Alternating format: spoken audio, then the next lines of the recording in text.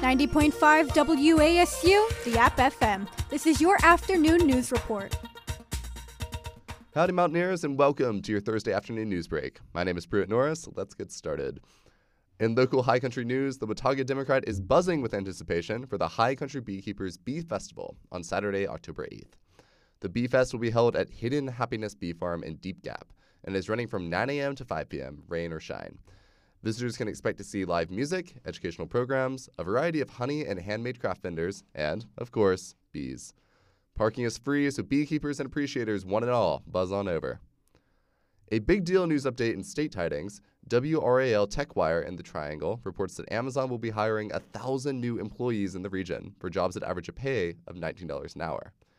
The increase in positions comes as the company begins to ramp up sales for the holiday season. The 1,000 Triangle jobs are part of 150,000 Amazon hopes to hire for across the country.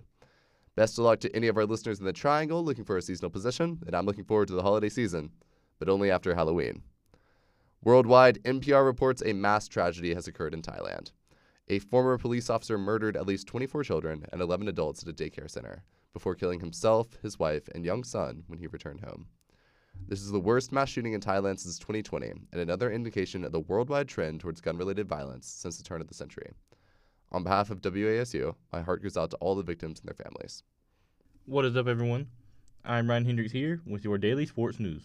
In that state sports news, the Mountaineer volleyball team travels to Atlanta this Thursday and Friday to take on the Panthers of Georgia State. This comes after the Mountaineers were swept in two close outings versus Coastal Carolina last week.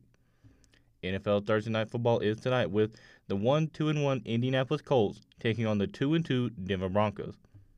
Both teams have struggled to begin the season with big injuries affecting both teams, with Jonathan Taylor being out for the Colts and Javonte Williams being out for the Broncos. MLB Wildcard Weekend starts this Friday with 4 games being played.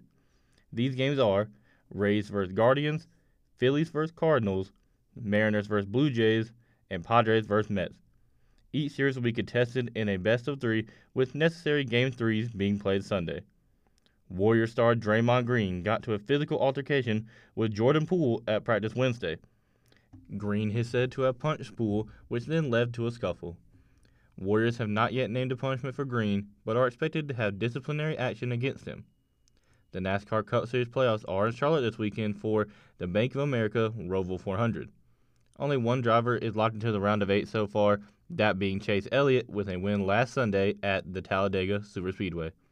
This has been your afternoon sports break. Have a wonderful rest of your day. Finally, the weather as ever, courtesy of boonweather.com. It's another sunny afternoon on the forecast with a high of 68 degrees and a low of 45. There is no rain on the forecast through this weekend, so enjoy the week of sun, Mountaineers, and I'll see you on Wednesday. I'm Pruitt Norris, and this is your college, your station, your music, 90.5 WASU the App FM.